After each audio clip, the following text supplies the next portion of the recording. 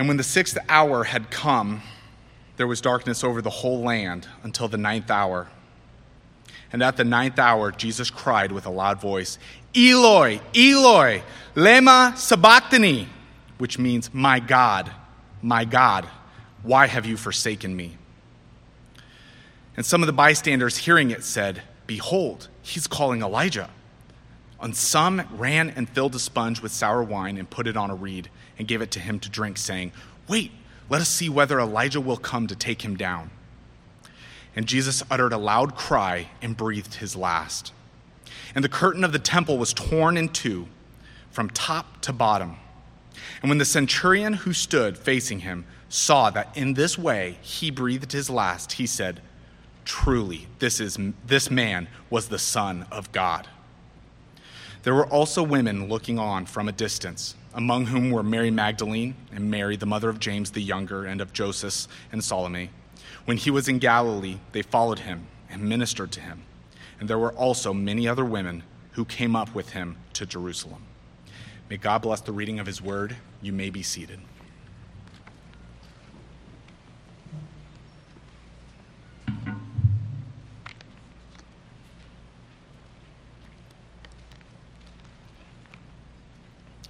I'm hoping in here I have some fellow logophiles. That is to say, people that kind of love words. And maybe you're like me, and maybe you have it now, or, over your life had one of those calendars that's like word of the day, and you just like learning new words, because I have one for you today. And that word is denouement. Denouement. If you were to see it written out, actually, it looks like denouement, but it's actually pronounced denouement. And what denouement means is it's the culmination of a story. When you get to the denouement, it means that you have not only reached the climax. Usually that word is used when somebody is not only referring to just that high point of the story, but it's that point of the story when everything is resolved. That piece of information comes into view where all the conflict of the story gets taken care of. Every loose end gets tied up. Honestly, my favorite kinds of stories and my favorite kinds of movies are the ones that are a little more of the thinkers, the mind benders, so that when you're watching it and you're seeing what's happening and you're coming to conclusions and it draws you in with the storyline, but then at the end there's something that happens where it makes you rethink everything else that had already taken place. In fact, I would even say that the best ones are the ones that after the movie's even over, you're sitting there thinking about it, or you're talking to somebody else and you're like, okay, hold on a second, wait a minute there. Do you remember when? And you go back and you review these scenes that took place, and things start to pop. Things start to become clear about what had taken place before, and that all came together at one particular moment in the narrative. And that moment is what is referred to as the denouement. And what we have today in this episode of the death of Christ on the cross in Mark chapter 16 is in fact a denouement. The death of Christ on the cross. Everything seems like it's going exactly the wrong way. Everything is going wrong right down to the very last second. Except, of course, it's not the last second.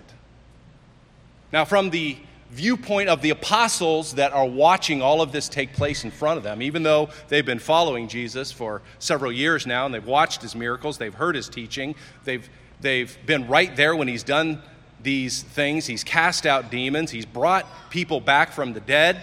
They've witnessed his entire public ministry. Now they've watched what's taken place as his demise has continued all the way to the point of being on the cross. He's hanging right there on the cross. He's in these final moments. That's what the apostles see, that these are the final seconds, and everything is going wrong. Nothing appears to be going right. In fact, that would be the viewpoint not only of the apostles, that would be the viewpoint of the soldiers that were right there and that were participating and looking at him. That would be the viewpoint of Pilate, who said fine and tried his best to do his little act of washing his hands. Hey, it's not my fault. Don't blame me. He also would be thinking that these are the final seconds.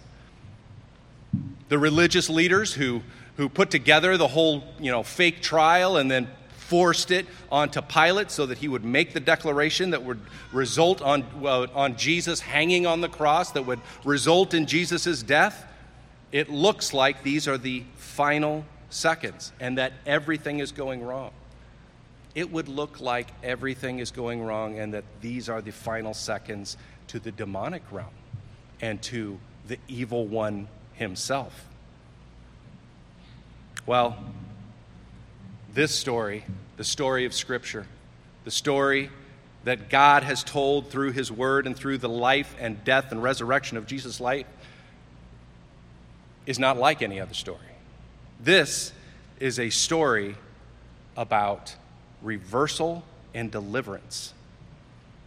This story that's taking place is about all of this fat part that's behind where we've been reading, that is always looking forward to some future hope that's going to take place, to a salvation that we presently possess. All of those things are pointing forward, but they're pointing forward to a particular moment in time. And that is what is taking place right here. They're pointing forward, and what's taking place is it's a movement from alienation to reconciliation. All of those prophets of the past, the stories of the past that were pointing forward were always based on a hope of what would take place someday. And that day has come.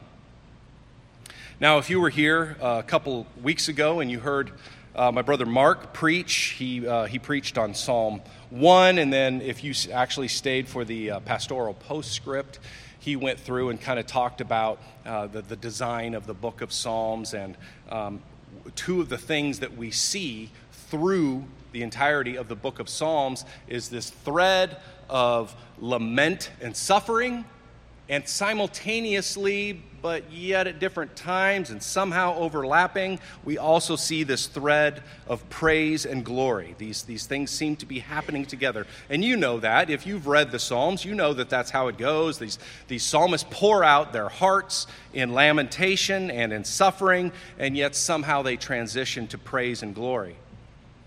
And in fact, their lamentations refer, when they talk about the future Messiah, they even refer to Jesus. Well, they don't know it's going to be Jesus, but they characterize that future Messiah as a righteous sufferer or a suffering servant. And within these Psalms and within this prophetic literature, it gives us information about enemies that are going to operate with deceit and oppression, that it talks about in these Psalms that those same enemies are going to sit in ambush to murder the innocent. And then it gets even a little more precise in many of the Psalms, and specifically they talk about the fact that the Messiah is going to be delivered to the hands of sinners, and that that his enemies are going to seek testimony to try to secure a conviction of death, a death sentence against Christ. And in fact, within these Psalms as well, it declares that these false witnesses will testify. And it also talks about the fact that Jesus, when he's before his accusers, will be silent. All of these things are contained within the Psalms and within other prophetic literature. And they're building this storyline. We see the conflict basically over the time that it's written, over thousands of years of how it's being described, all of this conflict that's building. And here we know that every one of those things has taken place. It's all happened. We've been making our way through the passion account of Jesus on his way to the cross. And we've seen that every one of those things have taken place. Well, not only has it taken place to that detail, we even know that the Psalms talk about the fact that Jesus' garments are going to be divided, or that the onlookers are going to shake their heads and wag them at him in shame. Oh, Jesus. Oh, Messiah, how shameful it is. Every bit of that has come to pass. That's where this is. The conflict is increasing. The humiliation is only increasing. The stakes don't appear like they could be any higher, and that the end is that close. And even though it would almost seem like right there, just right there while Jesus is hanging on the cross, that you couldn't fit much more in there. But the reality is that there is more. And that even though there are only a few verses that talk about that physical experience that Jesus is happening on Golgotha, on that place of the skull, on that skull hill. He's already suffered the humiliation in the city of Jerusalem. He's been escorted out. We've talked in detail about all the things that are taking place that have resulted in the Messiah hanging on the cross right there in front of him. All there is left to do really is just die. Like they're right there at the end. But there is more. And we see what's happening in verse 33, where the first thing that's happening in that space is that God is in his judgment on sin, that he is pouring out on his Son on the cross, that creation itself is responding. Many times throughout Scripture, we see that one of the ways that God demonstrates his displeasure, one of the physical ways that he shows that he is casting judgment is in darkness, by creating darkness. Or to use language that Pastor Nick has used several times in previous sermons, there's a sense of decreation taking place. God is rolling back what he has been building and what he's been moving forward. He puts a stop to it, and he does exactly the opposite, and he actually delivers darkness. And we see that in Amos, who is kind of known for some of his judgment language. And in Amos chapter 8 and verse 9, it says, "And on that day," so he's talking about judgment that is going to be coming. "And on that day, declares the Lord God, I will make the sun go down at noon and darken the earth in broad daylight." That is the specific judgment that is going to be coming.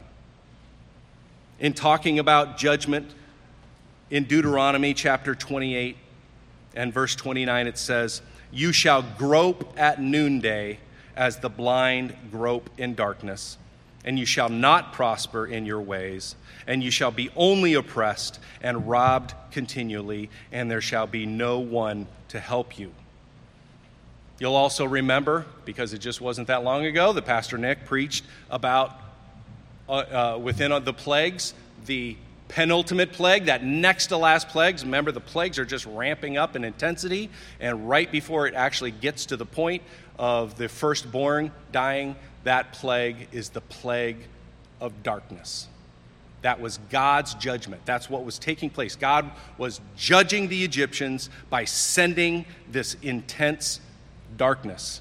And so when you think through all of these things, that this is one of the methods that God uses to judge, to send judgment, and the fact that you have Amos saying that there will be darkness at noon, you have Deuteronomy saying that there will be darkness at noontime, and that the one subjected to that judgment will be oppressed, and that there will be no one to help. And then also we see that in the plague that was sent to the Egyptians, that it would last 3 days. And then what do we have right here in verse 33? "And when the 6th hour had come." You probably know this already. There may be a note in your Bible. That is noon. The 6th hour is noon. Verse 33 says, "And when the 6th hour had come, there was darkness over the whole land until the 9th hour." So what do we see? We see that the prophecy that Amos was talking about darkness at noon, has been fulfilled. The judgment that's being described in Deuteronomy about the judgment of God bringing darkness at noon, which has been fulfilled on the one that is oppressed, which has been fulfilled in Christ, and the one which has no one to help, that is fulfilled in Christ. And then the plague that was given to the Egyptians to last 3 days lasts exactly 3 hours in the judgment that is poured out on Christ. So we see creation responding to the act of judgment that is being poured out onto his Son. And then from there, we see in verse 34 the response of the Savior. He has something to say. In verse 34, Jesus says, at the 9th hour, he cried out with a loud voice, "Eloi, Eloi, lama sabachthani," which means, my God, why have you forsaken me?" Jesus was utterly abandoned. We're talking about that space just closest to the end, and there he is. On top of everything else that he's experienced, he has now experienced abandonment. We don't know how exactly this plays out. Jesus never sacrifices his divinity. He's never not God, and yet at the same time, in this judgment, there is a separation that takes place that we could not possibly understand. In Isaiah 59, verse 2, it says, "But your iniquities have made a separation between you and your God, and your sins have hidden his face from you so that he does not hear." That's what sin does. It separates you from God. And so what we have here with Jesus on the cross and taking that judgment that is being poured out on him, we have what's stated in 2 Corinthians 5:21, "He who knew no sin became sin for us." So in becoming sin for us, he had to endure the separation from God, a judgment that we could not possibly fathom. Here is something that is extremely important to understand. When Jesus says, my God, why have you forsaken me?" he is not just expressing what's going on in his heart. There is definitely a reality to the fact, like I'm pointing to here, that there is some kind of incalculable pain that takes place in this judgment coming from the Father, directed to the Son, that creates this separation. And it makes perfect sense that Jesus would say something that would express the deepest possible emotion for enduring that kind of pain. And of course, what is he going to do? He's going to leverage a biblical phrase to communicate that by saying, my God, why have you forsaken me?" But that's not all what it's used for. I don't know about you. Have you ever read that and had some kind of strange conflict in your mind where you're like, I can't imagine how bad that is, how difficult that is. We have no connection to, we have nothing to base that kind of pain on, but he's still the Son of God. Like, how is he forsaken? Like, how could he say that? And it just seems like what Jesus is doing is expressing utter defeat. That's what it sounds like. And somehow that just seems incongruous with who Jesus is and what it is that he's actually accomplishing. Well, I want to help you with that if you've ever thought those things through, which is that the words accurately reflect what's going on, but what Jesus is not is devoid of hope. Jesus is not devoid of hope. And it would seem if you just grabbed that phrase right out of Scripture and you just looked at that and you say, well, look what Jesus says, you would say, well, man, this is basically exhibit A for a hopeless person. my God, why have you forsaken me? I mean, what more could you possibly say to express that you are completely and utterly without hope? Well, this is what I would like to do. Turn with me, if you would, to Psalm 22, because this is where Psalm 22 is exactly where this comes from, this original phrase, authored by David. And I want to show you a few elements from Psalm 22 and how that tracks, how that is parallel, how that supports what is already taking place with Jesus at this particular time. So first of all, we know that by Jesus saying this, it is the first line of Psalm 22.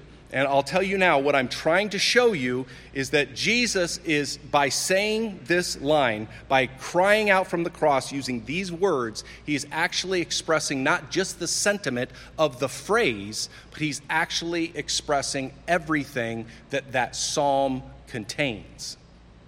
So, not only do we have what it is that he said in verse 1, if you go down to verses 6 to 8, it says, "But I am a worm and not a man, scorned by mankind and despised by the people." Is that consistent with Jesus' state right now? The answer is yes. All who see me mock me, and they make mouths at me, and they wag their heads. Is that consistent with what's taking place with Jesus? The answer is not only yes, but we see that is precisely, that's not like philosophically, generally consistent with what Mark says. That is precisely consistent with what's taking place. Then in verse 8 it says, "He trusts in Yahweh, let him deliver him. Let him rescue him, for he delights in him." Does that not sound amazingly similar to those that were right next to Christ that said, "You saved others.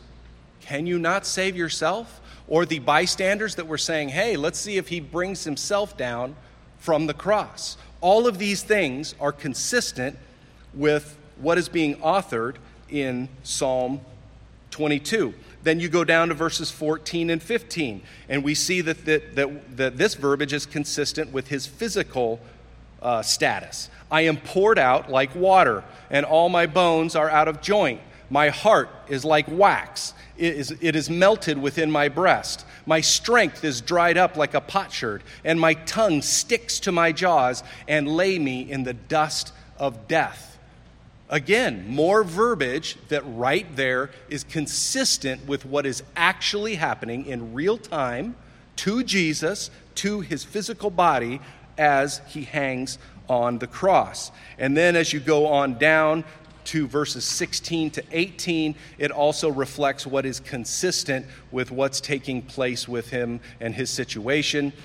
Psalm 22, verse 16, "For dogs encompass me, a company of evildoers encircles me. They have pierced my hands and feet. I can count all my bones. They stare and gloat over me. They divide my garments among them, and for my clothing they cast lots."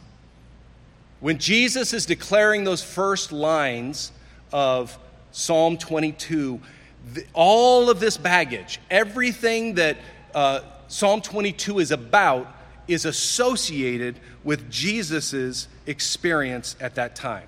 Now, here's why that's important. First of all, I'm trying to put at ease any sense whatsoever that this declaration by Jesus is somehow this hopeless, all right, I'm so broken that I have no hope even in the Father, because after all, the Father has forsaken me. That's not the case. And let me show you a couple of things that are worth noting within the psalm then that are carried along, that are inside the same baggage of everything else that I just read, that are consistent with what it is that he is experiencing. Look at verses 12 and 13. These are the types of verses that we just go, those are spiritual like stuff, and we just read them and go right past them and don't think much more. Psalm 22, verses 12 and 13. "Many bulls encompass me. Strong bulls of Bashan surround me. They open wide their mouths at me like a ravening and roaring lion." Now, I know it was a long time ago, but I preached when we were making our way through Mark, and Jesus was ending his public ministry, and he was about to head down to Jerusalem. He didn't head south to Jerusalem first. Instead, he went north to Mount Hermon, where he said, at the base of that mountain, he said, "On this rock I will build my church, and the gates of hell will not prevail." In other words, we talked about it at that time that Jesus was poking the bear. He was agitating the evil one himself, and to say, your gates of hell are not going to withstand what I am about to do.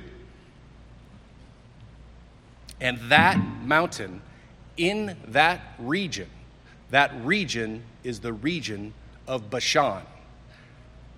This is what I'm getting at, is that the reference to the strong bulls of Bashan is a reference to the evil spirits that rebelled against God. Evil spirits in Genesis that rebelled are, whether it's metaphorically or but the author, the Jewish author, David in this case, is making this statement inspired by the Holy Spirit that when he says, "Many bulls encompass me, strong bulls of Bashan surround me. They open wide their mouths at me." This is like the demonic realm themselves as Jesus Christ is hanging on the cross when he is just moments away from death itself, are at his throat. They are surrounding him. Their mouths are gaping open. They are getting everything that they want.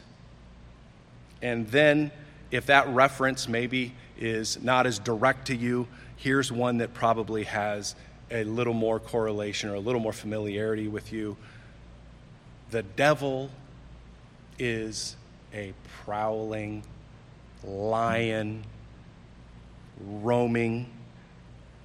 He is a roaring lion seeking who he may destroy. Does that sound familiar? That's the description of the devil. Look at the verses we just read. After talking about the strong bulls and that they open wide their mouths at me, like a ravening and roaring lion. The evil supernatural realm and the evil one himself is right there in the presence of Christ at his face, wanting everything that's happening. Yes, this is all working out according to plan. So in addition to the humiliation that Jesus had experienced, in addition to the judgment of the Father himself pouring that out, in which we see taking place or reflected in the darkness from the Father in creation's response, we have the demons surrounding Christ himself, opening wide their mouths, and the adversary in Christ's face as a roaring lion.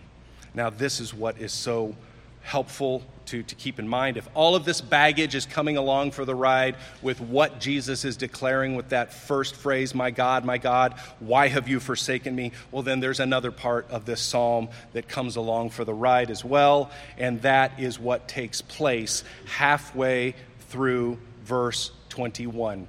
Because you know what it is? God answers the call. Halfway, so the first half of verse 21. Now, bearing in mind the visual that I have given you, save me from the mouth of the lion. And now watch the change in tone. You have rescued me from the horns of the wild oxen. And we can go right on down through this, down at verse 24. For he has not, so speaking of the Father, he has not despised or abhorred the affliction of the afflicted. That is Christ. He is bearing the affliction of the afflicted and is not abhorred. And he has not hidden his face from him, but has heard when he cried to him. Verse 26, the afflicted shall eat and be satisfied. Those who seek him shall praise Yahweh. Are you seeing this? Those who seek him, so the one that's afflicted, shall praise Yahweh. Verse 27, all the ends of the earth shall remember and turn to Yahweh. So wait a minute, all of this stuff is coming together. Jesus is on the cross. All of these things are happening. He seems like he's right there, the final seconds of complete and utter victory for the evil one. And it's saying instead that all the ends of the earth, not just Jews, all the ends of the earth shall remember and turn to Yahweh, and all the families of the nations shall worship before you. For kingship belongs to Yahweh, and he rules over the nations. This is unbelievable. David, the very model of the supreme Jew, right? He is the Jewish king. That is some version of David's offspring is what these Jewish leaders were looking for from the very beginning. Give us another David. Why? Because David represented the might and the strength and the domination of the nation of Israel, and yet it's that King David, that here is authoring a psalm that talks about kingship that rules over all the nations. And then skipping down to the final verse of Psalm 22, they shall come and proclaim his righteousness to a people yet unborn, that he has done it. Let me use some different verbiage that, again, may be a little more familiar and that you will see that ties directly to this, that he has done it. Because in this verse back in Mark, where it's that we were just looking at, it says, and at the 9th hour, Jesus cried with a loud voice. In the parallel account in John, do you know what he records that Jesus says? In addition to this, it is finished. Sounds eerily similar to Psalm 22 saying, he has done it. Jesus is saying, my God, why have you forsaken me? Because he is communicating all of that stuff that is contained within Psalm 22. Now, that's what's going on in Jesus' declaration there, in that cry that he gave in Aramaic. Then we see in verses 35 and 36 how the crowd responds. Let me tell you right now, how do you figure they respond? Do you think they go, oh, Psalm 22, and look at everything that probably goes along with what he just said? No, they don't have a clue. They don't know what they're doing, honestly. So in verses 35 and 36, we see how the crowd responds to what's taking place, and they cannot come to a rational conclusion. Really, they can't put it all together. They see that there's been darkness for 3 hours. They hear Jesus crying out. They hear him recite a psalm of great suffering, and the only conclusion that they can come to is, hey, maybe Elijah's going to come and save him. Now, it's not preposterous why they would come to that conclusion. Remember that Elijah was one of, I believe, only 2 that never actually experienced physical death. Remember, he was taken up in a whirlwind.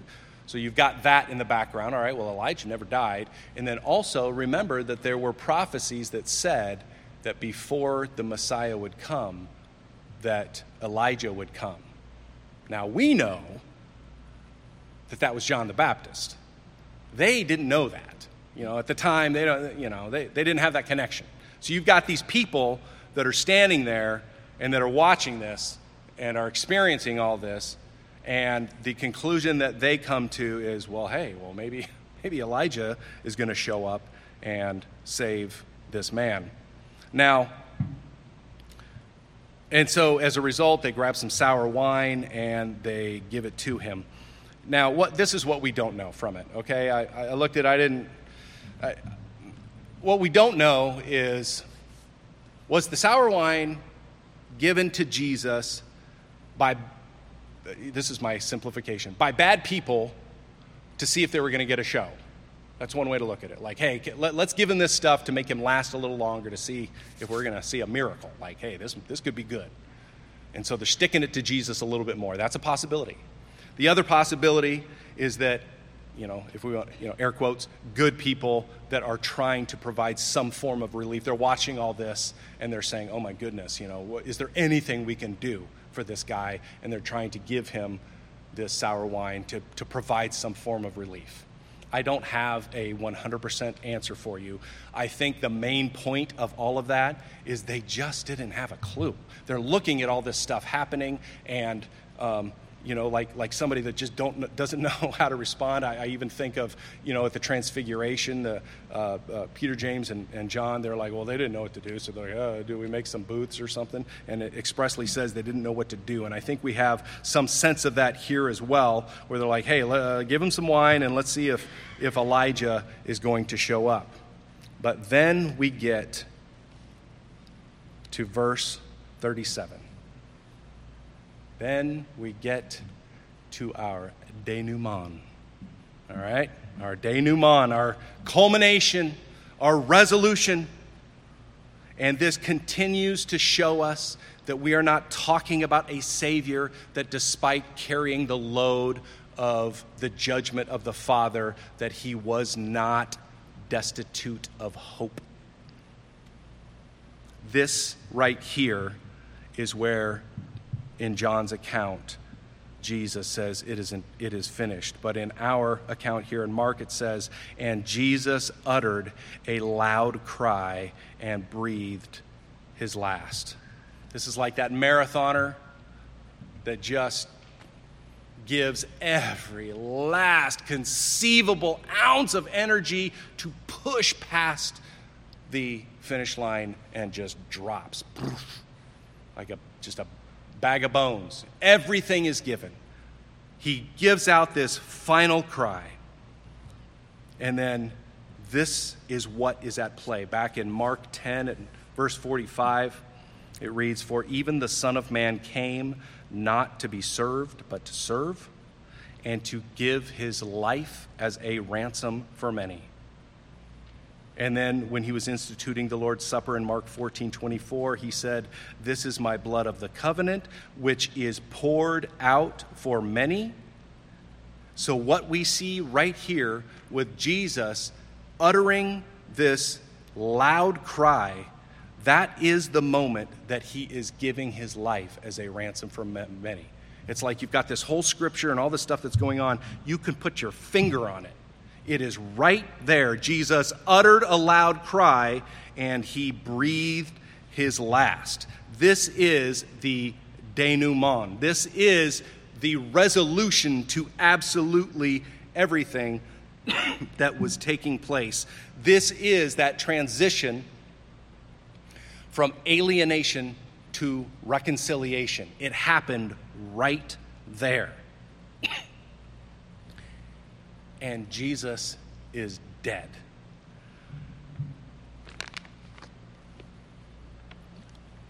Think about this for a second. Judgment has been executed, carried out by God himself and by man. And that's the moment where we have the resolution. This is the question that pops into my head. How long did it take? How long did it take the ravening and roaring devil that opened wide his mouth? How long did it take the father of lies to put together that loud cry, and that breathing his last was the sound of the nail in his coffin? There he is at Jesus' throat, getting everything that he wants. How long did it take before he realized what just happened? When Jesus cried out, my God, why have you forsaken me? The devil heard, this is what I suspect, the devil heard exactly what he wanted. All he heard was defeat. He heard hopelessness. He heard defeat. But to the believer today, that is a declaration of victory. Right there was Jesus plundering the strong man's house in that last breath and in giving up his life.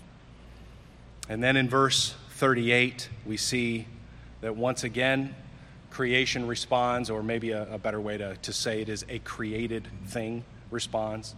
Or we see what it is that God does to a created thing, because it reflects in an earthly human world, the reality of what was taking place in a heavenly realm, and that was that the curtain was torn from top to bottom because it was reflecting that the time of the physical temple was over. It was done in one move. I mean, even that's brilliant. How could you demonstrate that an entire era, millennia of time that had been pointing forward to this particular moment, how could you communicate just like that it had been accomplished? What better way than to take the thing that was their prized possession and to tear that curtain in two, and to demonstrate that no longer is God's presence contained in that temple. 1 Corinthians chapter 3 and verse 16 reads, "Do you not know that you are God's temple, and that God's temple dwells in you? If anyone destroys God's temple, God will destroy him, for God's temple is holy, and you are that temple." That transition from the temple to you being the temple was right there, from verse 37, and then the demonstration that followed in verse 38 of the curtain being torn in two from top to bottom. Back in Isaiah 56 and verse 7, it talks about the gathering, the ingathering, or the gathering of all nations. Jesus, along the way, remember, said that it was a house of prayer for all nations. His children were not restricted to one ethnic group, and this post-temple, post-Jewish era had an immediate effect. This is the beauty of how this is all so succinct, and yet all of these things, in the order that they happen, are just revealing this. That denouement takes place in verse 37, that Jesus gives out a cry and he breathes his last, and then things just start to fall into place. The first thing is the created thing, that the temple curtain was torn in two, and then this whole idea of the all nations, and that this is a post-temple, post-Jewish era, that it had an immediate effect. Look at verse 39. "And when the centurion who stood facing him saw that in this way he breathed his last, he said, 'Truly, this man was the Son of God.'" This is unbelievable. Mark is painting a picture for us. He is putting you, the reader, there. You are looking at Christ on the cross, Golgotha. You are looking at his dead body standing from behind the centurion. You don't get to see his face. We don't know his name. We have no idea what his identity was, but we're standing right there close enough to hear him say the words, "Truly, this man was the Son of God." Right there is our first, what would appear to be our first Gentile convert in this new age. He even uses the phrase "Son of God." A Roman wouldn't even say that. That's not part of the Greek thinking. That's a Jewish thing to say, to talk about Son of God, and yet here we have a Gentile that the moment that it happens, there's like that pause. The victory was won, but in such an unusual way, and nobody knows what's happening, and yet the first person to recognize it is a centurion that says, "Truly, this man was the Son of God." It's that first leaf from the seed, the smallest of seeds, the mustard seed that was planted. It's that first little boop sprout coming through the soil of what is going to be a mighty tree, that is what is going to be a mighty nation, a family of God that comes from all nations.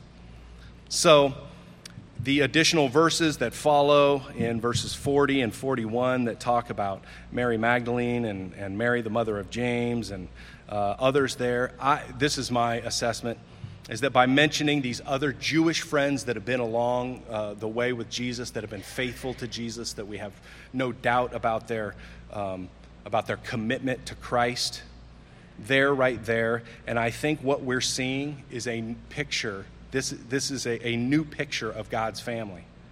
It's not tied to religious leaders and the temple, and it includes this guy, this centurion that presumably is somehow tied to what's going on to Jesus being on the cross, even if he's only there as a lowly worker. And right there along with him are these women who clearly love Christ. No more is there Jew and Gentile. This is a new family. Now, when you think through all of these things and you roll them around in your head and you get a little bit better grasp of all that has taken place, you think through the perfection of God's plan, of how this was executed, how it was carried out, the exquisite nature of the timing of everything, right down to the evil one thinking he's getting exactly what he wants, and that Jesus, in what he's saying, is even backing that up, and yet it turns out that he was saying so much more than that. And you add to that the obedience of the Son so that could be accomplished, his obedience to the humiliation, his obedience to being subjected to death. What a slap it is in the face when people say, well, Christians, man, what do you mean the only way? How is that the only way? Are you kidding me? Jesus is the way, the truth, and the life. This is the only way. And for those that are trite and cliche and think that, well, many roads lead there, the best description in Scripture about many roads is wide is the path to destruction. Narrow is the path to salvation. And today is that day of salvation. If you have heard this and you realize that you have not repented of your sin, then you must do that today. Repent of your sin.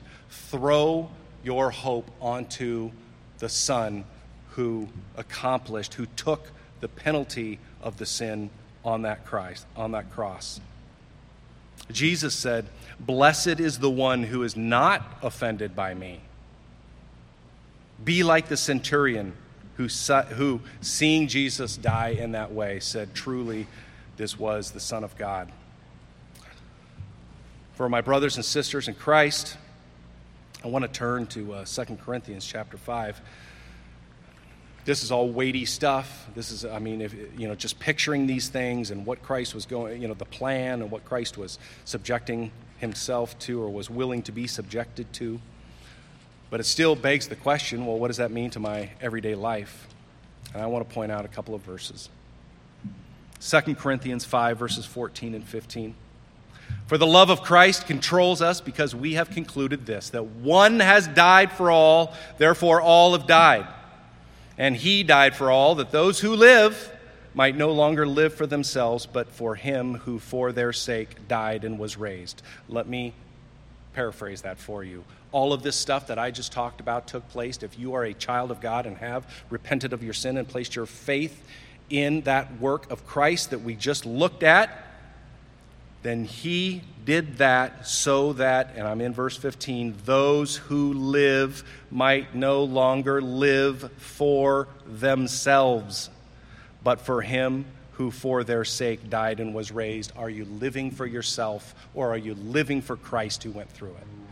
Are you living for yourself, or are you living for Christ? It's a real question to real things. It's a theological question, to be sure, but you have got to evaluate that question in light of your choices in your life. In the same chapter, just moving down to verses 18 to 20, it says, "All this is from God, who through Christ reconciled us to himself." Remember, we just watched, we put our finger on the point when it crossed from alienation to reconciliation. So, who through Christ reconciled us to himself and gave us the ministry of reconciliation. That is, in Christ, God was reconciling the world to himself, not counting their trespasses against them, and entrusting to us, we're back to our responsibility, entrusting to us the message of reconciliation. That is the gospel message. Therefore, so here you go. You want to know what to do with all this? There you go.